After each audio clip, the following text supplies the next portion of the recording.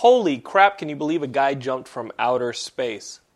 That's basically the thing to talk about on this brand new Geekscape, even though we're also going to be covering some movie reviews, the brand new Arrow CW show, and tons more, including comic books and what's been going on in the world of Geekscape. New York Comic Con, of course, is going on, so we can't not talk about that. But holy shit, the first thing we got to talk about is Felix Baumgartner jumping out of basically outer space. This guy, Felix Baumgartner, is that right? Baumgartner. Felix Baumgartner is basically everybody's hero today. I'm recording on Sunday, and tell me that you watched, I mean, you're Geekscapists. You spent Sunday morning watching this guy jump from outer space. There wasn't anything else going on. Even if you were at New York, I mean, we're not at New York Comic Con, and we feel sorry for the people that were, because this was such an incredible moment. It was amazing watching this, and I think I speak for everybody when, well, let me just lay it down what happened. This guy went for a Red Bull-sponsored space jump from the stratosphere. This guy jumped to Earth completely by himself. I mean, he had a parachute in his space suit, of course, but he jumped from the stratosphere. This guy jumped from miles and miles and miles above the ground to the point where the air is so thin that the balloons that was carrying him up there and carrying the capsule up there stopped rising and then started actually falling back down to Earth. And the air was so thin and he was so close to space that when he jumped out, he was almost completely weightless.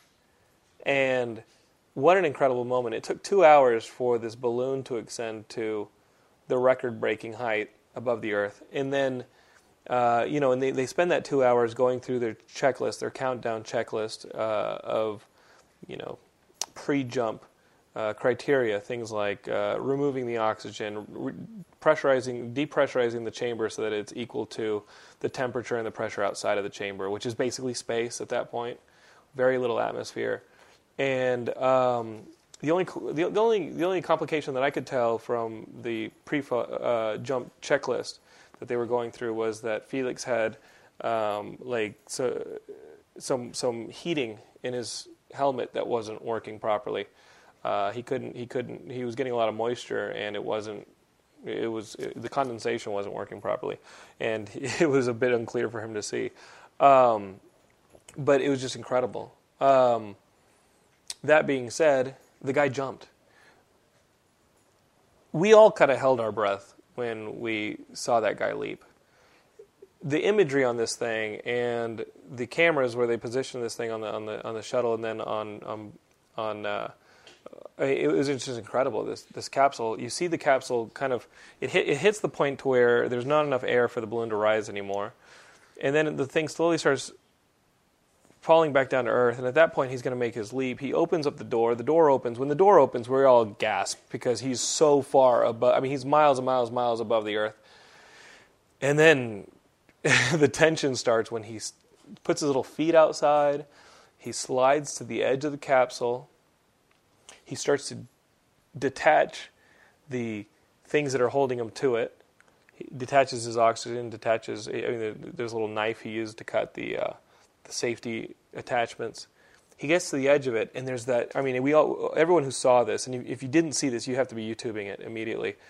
When he shuffles to the edge of the opening, and there's that overhead shot, and all you see is Felix, portion of the capsule, and then Earth. And Earth is way down there. Earth is how we see it in science fiction movies. And he is miles above New Mexico, looking down, and he said like a prayer, or he said a message to himself. I joked on Twitter that he said, before he leaped, I'm going to get a lot of hot bitches for this one.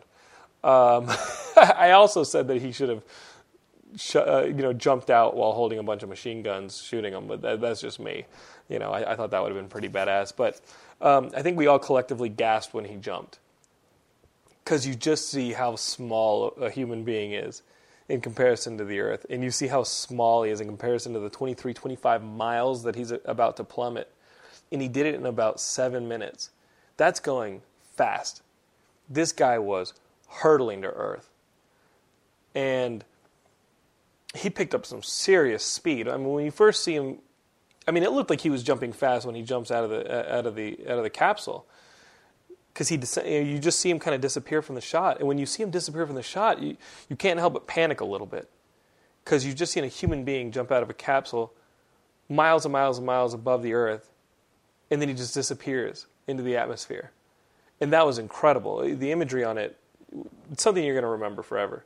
And then you get the cameras on the ground, infrared cameras that are picking up on his body, and you just see him spiraling, like spinning. And it looks like he's out of control, but it's a spin. And then he breaks into, a Charlie Sheen drop zone style nosedive, right? And he's picking up steam, and he's going for this world record that was set in 1961. Like, he's already the fastest moving human being headed towards Earth. I mean, that is the fastest moving human being, but he wanted to be there. He wanted to be at that speed the longest, and I don't think he achieved that one, because the parachute, whether or not he pulled it or whether or not it had its own safety activation, but the parachute caught and delivered him safely to Earth. But I mean, for 7 minutes watching this guy free fall, it's just incredible. Like, you're never going to forget something like that. And for science geeks and for geeks everywhere, that is just such an incredible moment. I watched the thing for 2 hours, and I was on Skype with our buddy in Canada, Derek, who writes for us, and we're just like, can you believe that we're watching this? 2012, the Mars rover and a guy jumping from space is just incredible. How many of you geeks thought about the scene in J.J. Abrams', the orbit jump in J.J. Abrams' Star Trek, when they jump on the drill from orbit? I think a couple of us thought about that one. That's what was happening. It was insane. Has science fiction ever felt so close to you? What are the moments when science fiction has just felt that close to you? It's happened a lot in our lives, I think. And the other thing to think about is that Red Bull sponsored this. You know what I mean? Like NASA and space funding has gotten to the point where, for any of this kind of study, I mean, this was a study, and they did a lot of research is going to come out of this. And for Red Bull to be the one sponsoring that kind of development is I think a statement on where things have gone with funding for space exploration, and also funding for the space program in general, and also the capitalism. You know what I mean? Like, who's going to forget that Red Bull sponsored this event? It's crazy, as big an event that is. The other big event, of course, is New York Comic Con going on right now in New York City. It's actually the first year that we haven't had a Geekscapist reporting on the ground at New York Comic Con. But it's okay, because we've got Sean, Madden, and Derek kicking ass on the front page of the Geekscape website. They've got tons and tons and tons of news, and you guys should be checking out on Geekscape.net. One of the things that we should be talking about is this new Spider-Man coming to an end at issue 700. Dan Slott's been kind of hinting at it for a while, but Amazing Spider-Man's coming to an end at issue 700, and then they're starting a brand new Spider-Man book called Superior Spider-Man. And it's not going to be Peter Parker, is the word that we're getting. Peter Parker won't be Spider-Man in this brand new Spider-Man that's coming into Marvel now. And on top of that, I heard some rumors. Yesterday I had a day. I started yesterday going to play D&D with our friend Satine Phoenix, who was on Geekscape back in January, February. And there was this charity web celebrity D&D thing that I was asked. Honestly, the whole celebrity D&D thing, it's not like we were Bradley Cooper, all right? But we did get a chance to play some D&D. I sat at a table with Bo Ryan and Marisha Ray and Sax Carr, who are, of course, friends of mine, and we played some D&D. But I had to leave the game early because I shot out to Santa Monica for the LA Podcast Festival, sponsored by pretty much put together by the Comedy Film Nerds, Chris Mancini and Graham Elwood, who you guys know because I've been on Comedy Film Nerds, and I love those guys, and they've signed at our booth at Comic-Con. And they put on this LA Podcast Fest, and I hosted Comics on Comics there yesterday, and it's crazy what the lineup was. First off, like, when Mark Maron and like the Sklar brothers are on the lineup, and then you've got me, it's a little weird. I'm like, fantastic, this is cool. So we hosted Comics on Comics, and here's the Superior Spider-Man rumor that was coming out of there, that Logan is actually the person in the Spider-Man outfit in Superior Spider-Man. And I just can't believe that. I don't think he makes a very good Spider-Man. Like, you believe it when Johnny Storm pitch hits for Spider-Man and steps in for a little bit and acts like Spider-Man. I believe when like Daredevil, Matt Murdock jumps into the Spider-Man outfit and kind of covers for Spider-Man. But Logan, A, Logan's shorter. B, Logan is 270 pounds, as explained to me by Ed Greer yesterday on the panel. He's heavier than Spider-Man. He doesn't look like Peter Parker. He doesn't have the physique. And he's 270 pounds, swinging on those webs. I don't buy it. You know, Spider-Man is fast and acrobatic. I don't think it's Logan. But the cover of issue 2 that they launched at New York Comic Con has whoever's in that Spider-Man suit kissing MJ. So Spider-Man and MJ are getting back together. It's just not necessarily Peter Parker. Who knows? The thing that struck me the most about that cover was how just reminiscent it was of Frank Miller. Like the artwork. I mean, whoever drew. I mean, I don't know the artist who drew that cover, but he's on Frank Miller's jock. He loves Frank Miller. From the dress to MJ's hair, it's all Frank Miller. But you know, there's worse artists you can imitate and aspire to draw like. I am looking forward to the Marvel Now, as I said. I hope you guys enjoyed the Marvel Now AVX wrap-up special that Ian and I did for you guys earlier last week. It was a lot of fun. It's always fun to talk comics with Ian because the man is just, he's on it. So Superior Spider-Man, that was cool. After Comics on Comics yesterday, I then went to a film screening premiere that I was invited to. It was the LA premiere for this movie. Did you guys see Best Worst Movie about Troll 2, the making of Troll 2, the cult of Troll 2? Have you guys seen that documentary? It's called Best Worst Movie. It's really cool. Troll 2 is widely known as the worst movie ever. And there's a documentary made by the kid who was in the movie, now grown up. He made this documentary about the cult and like the legacy of Troll 2 called Best Worst Movie. He ended up making another documentary for Chiller. If you guys get Chiller TV, this documentary is actually going to be airing on Chiller on October 28th. And I recommend you guys watch this documentary, especially if you're into Halloween and into haunted houses, because it follows this town in Massachusetts that are a lot of the people, the homeowners there, put on haunted houses out of their own homes, and they spend a majority of the year putting their family through the preparation for this haunted house. So obviously, there's a bit of psychological study, there's a bit of an emotion to putting your family in sacrificing things that your family needs or wants in order to put on the best haunted house for Halloween. And this documentary specifically focuses on 3 families that are all very different and to varying degrees put on a Halloween haunt. You know, so and they have varying degrees of success too with this thing, but they really put everything that they can into making it a crazy Halloween experience for people to come by. And the documentary starts like a month out from Halloween, and it ramps up to, I don't know, the stress involved in kind of trying to get this thing to be the best ever and better than last year, et cetera, et cetera. The movie's called The American Scream. I thought it was great. If you guys like these kind of documentaries, this should be at the top of your list, especially if you have Chiller TV. Watch this thing on the 28th. It's free. It's on Chiller. What do you want to do? So you really should watch it. It's probably the coolest thing ever. Also, let's talk about this. Check It Out with Dr. Steve Brule. I talked about it on the last podcast, but now it's about to come out. It comes out on Tuesday on DVD, and I think the DVD is cheap too. Adult Swim put out this Check It Out with Dr. Steve Brule, the character that he developed on the Tim and Eric show. And I can't stop watching the trailer for it. That's how funny this shit is. We posted a trailer on our Facebook, and I couldn't stop watching the trailer, and this DVD is just going to be worse. So it's got seasons 1 and 2. It comes out on Tuesday. And if you're into like crazy, weird, eccentric humor, and John C. Reilly, there's no reason you shouldn't check this out. It's literally called Check It Out. Seasons 1 and 2 with Dr. Steve Brule. You don't believe me? Go Google it. YouTube it. I love that I live in an era where I can say that. There was a rumor going on that I was fired from Comics on Comics. How funny is that? Sax Carr called and said there was a rumor. And I was like, no. I don't think so.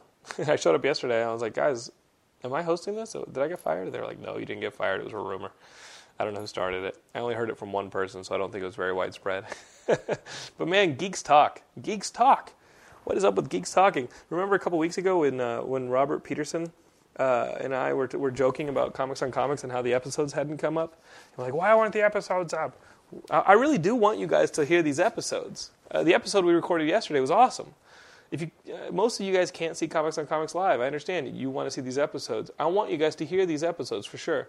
It's audio, so the word is here. I do want you guys to hear these episodes. I'm very proud of these episodes. I know that Juan and Vito, the producers, are very proud of these episodes. Sideshow Network is very proud of these episodes.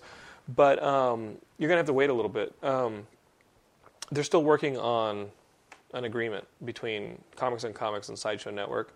And I don't own the show. I don't own Comics on Comics. I'm just the host. That's for Vito and Juan and Sideshow to work out. So once they have an agreement, they'll release these episodes online. And you guys will be happy because I'm trying to keep them evergreen when I do the topics, but we'll see. I think that no matter when they come out, you guys will enjoy them. I'm very proud of them. And you'll, of course, hear about it on Geekscape. So be looking forward to some Comics on Comics. Other news. This is an exclusive. I think they're going to want to announce it later this week, but I got hired to do another show. I don't know if you guys have ever heard of The Node. It's a brand new YouTube channel. It focuses on video games, and it's home to people like Freddie Wong, who's amazing. You guys know Freddie Wong because he does his special effects extravaganza, parody videos where he does like Modern Warfare and puts himself in different video games.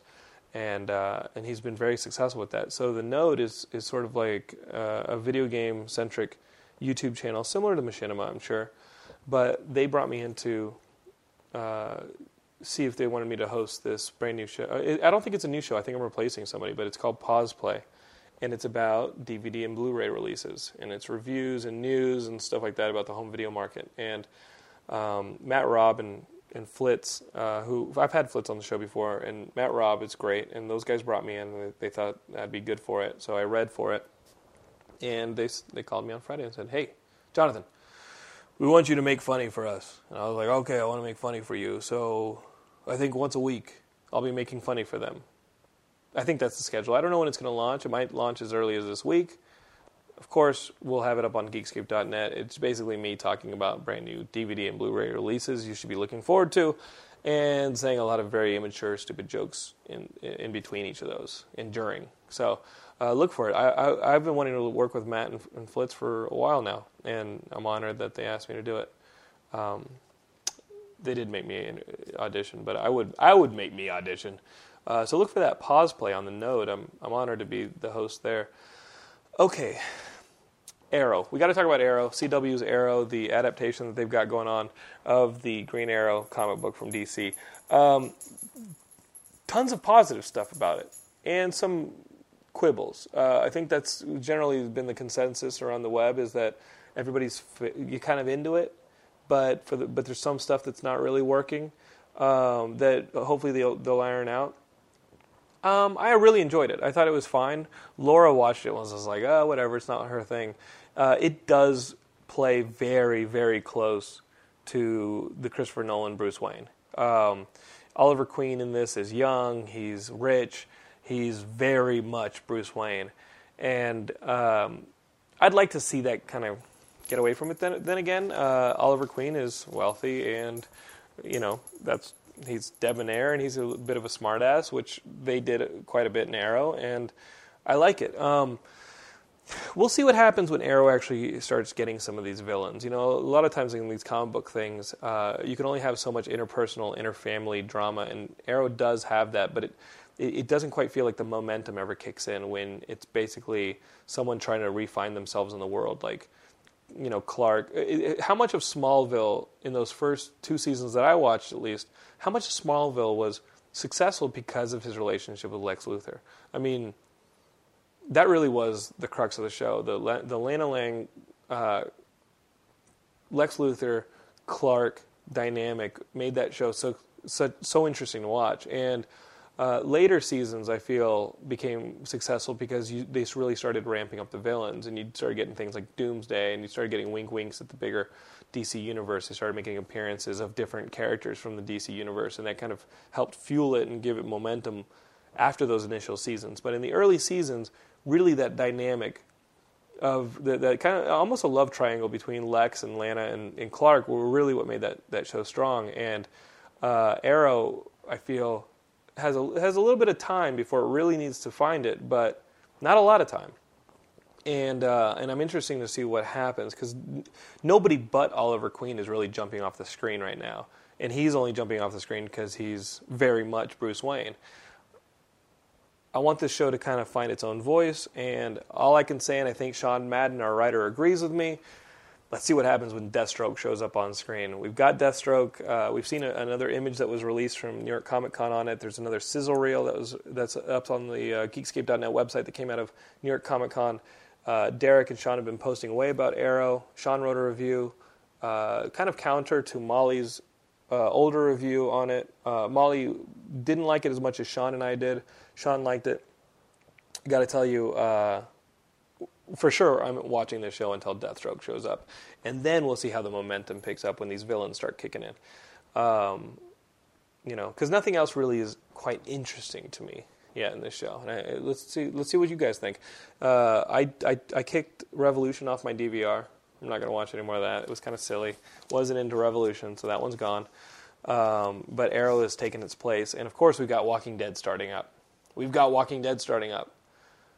And I know I'm very hard on AMC's Walking Dead, but Chris Gore, who was one of my guests on Comics yesterday, said, hey, listen, Jonathan, I've seen the first 4 episodes of the season, and the first episode is so much action. The first 2 are just action, a lot of great stuff, and then the 4th one is very hardcore. You're going to get sick. So that excited me, because that is the hardcore and action are 2 things that I felt weren't really around in the last Walking Dead season. Let's Go to the Farm, which is what I called the last season. That being said, if you have not been playing the downloadable episodic Telltale Games Walking Dead, you're a fool. You are a straight up fool. If you love video games, if you love zombies, if you love adventure games, if you love just entertainment in general and aren't playing this Telltale Games Walking Dead episodic series, you're an idiot. Straight up. Moronic. Do you have a PS3? Great, get it. Do you have a PC? Great, get it. Is it available on PC? I hope it is. Otherwise, you're not an idiot. Yet. When it comes out and you don't have it, you're an idiot. Do you have an Xbox? Fantastic, get it. If you have any console or computer for which this is released and you do not have it, you are a straight up buffoon. This is becoming the shoe-in for me for Game of the Year. It has so many holy shit moments in this game, and it is so much fun to play, and they've done such a great job on it. You don't have to trust me.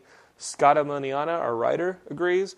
Derek, up in Canada, who's written the latest review on Episode 4, which came out last week, has the review up on the Geekscape.net right now. He agrees you have to be playing this game if you're into video games. It's not expensive. It's episodic, so it's not going to take up a whole lot of your time like you guys in your Skyrim. And again, if you have a video game console and you're not playing this game, you're an idiot. That's all I can say. Don't be an idiot. Play the Walking Dead game. Especially if you've been complaining about Walking Dead and having to wait for AMC's Walking Dead to come back. Well, it's back. But I still recommend playing this game over the TV series. But you know what? You live in America. Maybe you don't, but you definitely live in a place where you can download Geekscape, so you can do both. Watch the TV show. Play the video game. Hell yeah. I'm shooting some Dock of the Dead on Thursday. I'm excited about that, but that's got to be secret. I don't know when the trailer is going to be released. I thought the trailer was going to be released. Alexander wanted to take another stab at the Dock of the Dead trailer. Geekscape's obviously co-producers on the movie. So obviously when the trailer hits, you guys will know about it by checking the Geekscape.net website. I want to tell you guys a little bit more about this movie Holy Motors that I saw, but I still haven't figured the movie out. It's very weird, very French, yet very, very, very interesting. And I haven't figured it out yet, so I won't tell you guys about it yet. That's Geekscape, Geekscape.net. I'm at Jonathan London on Twitter. You can always follow Geekscape.net on Twitter. Search for Geekscape.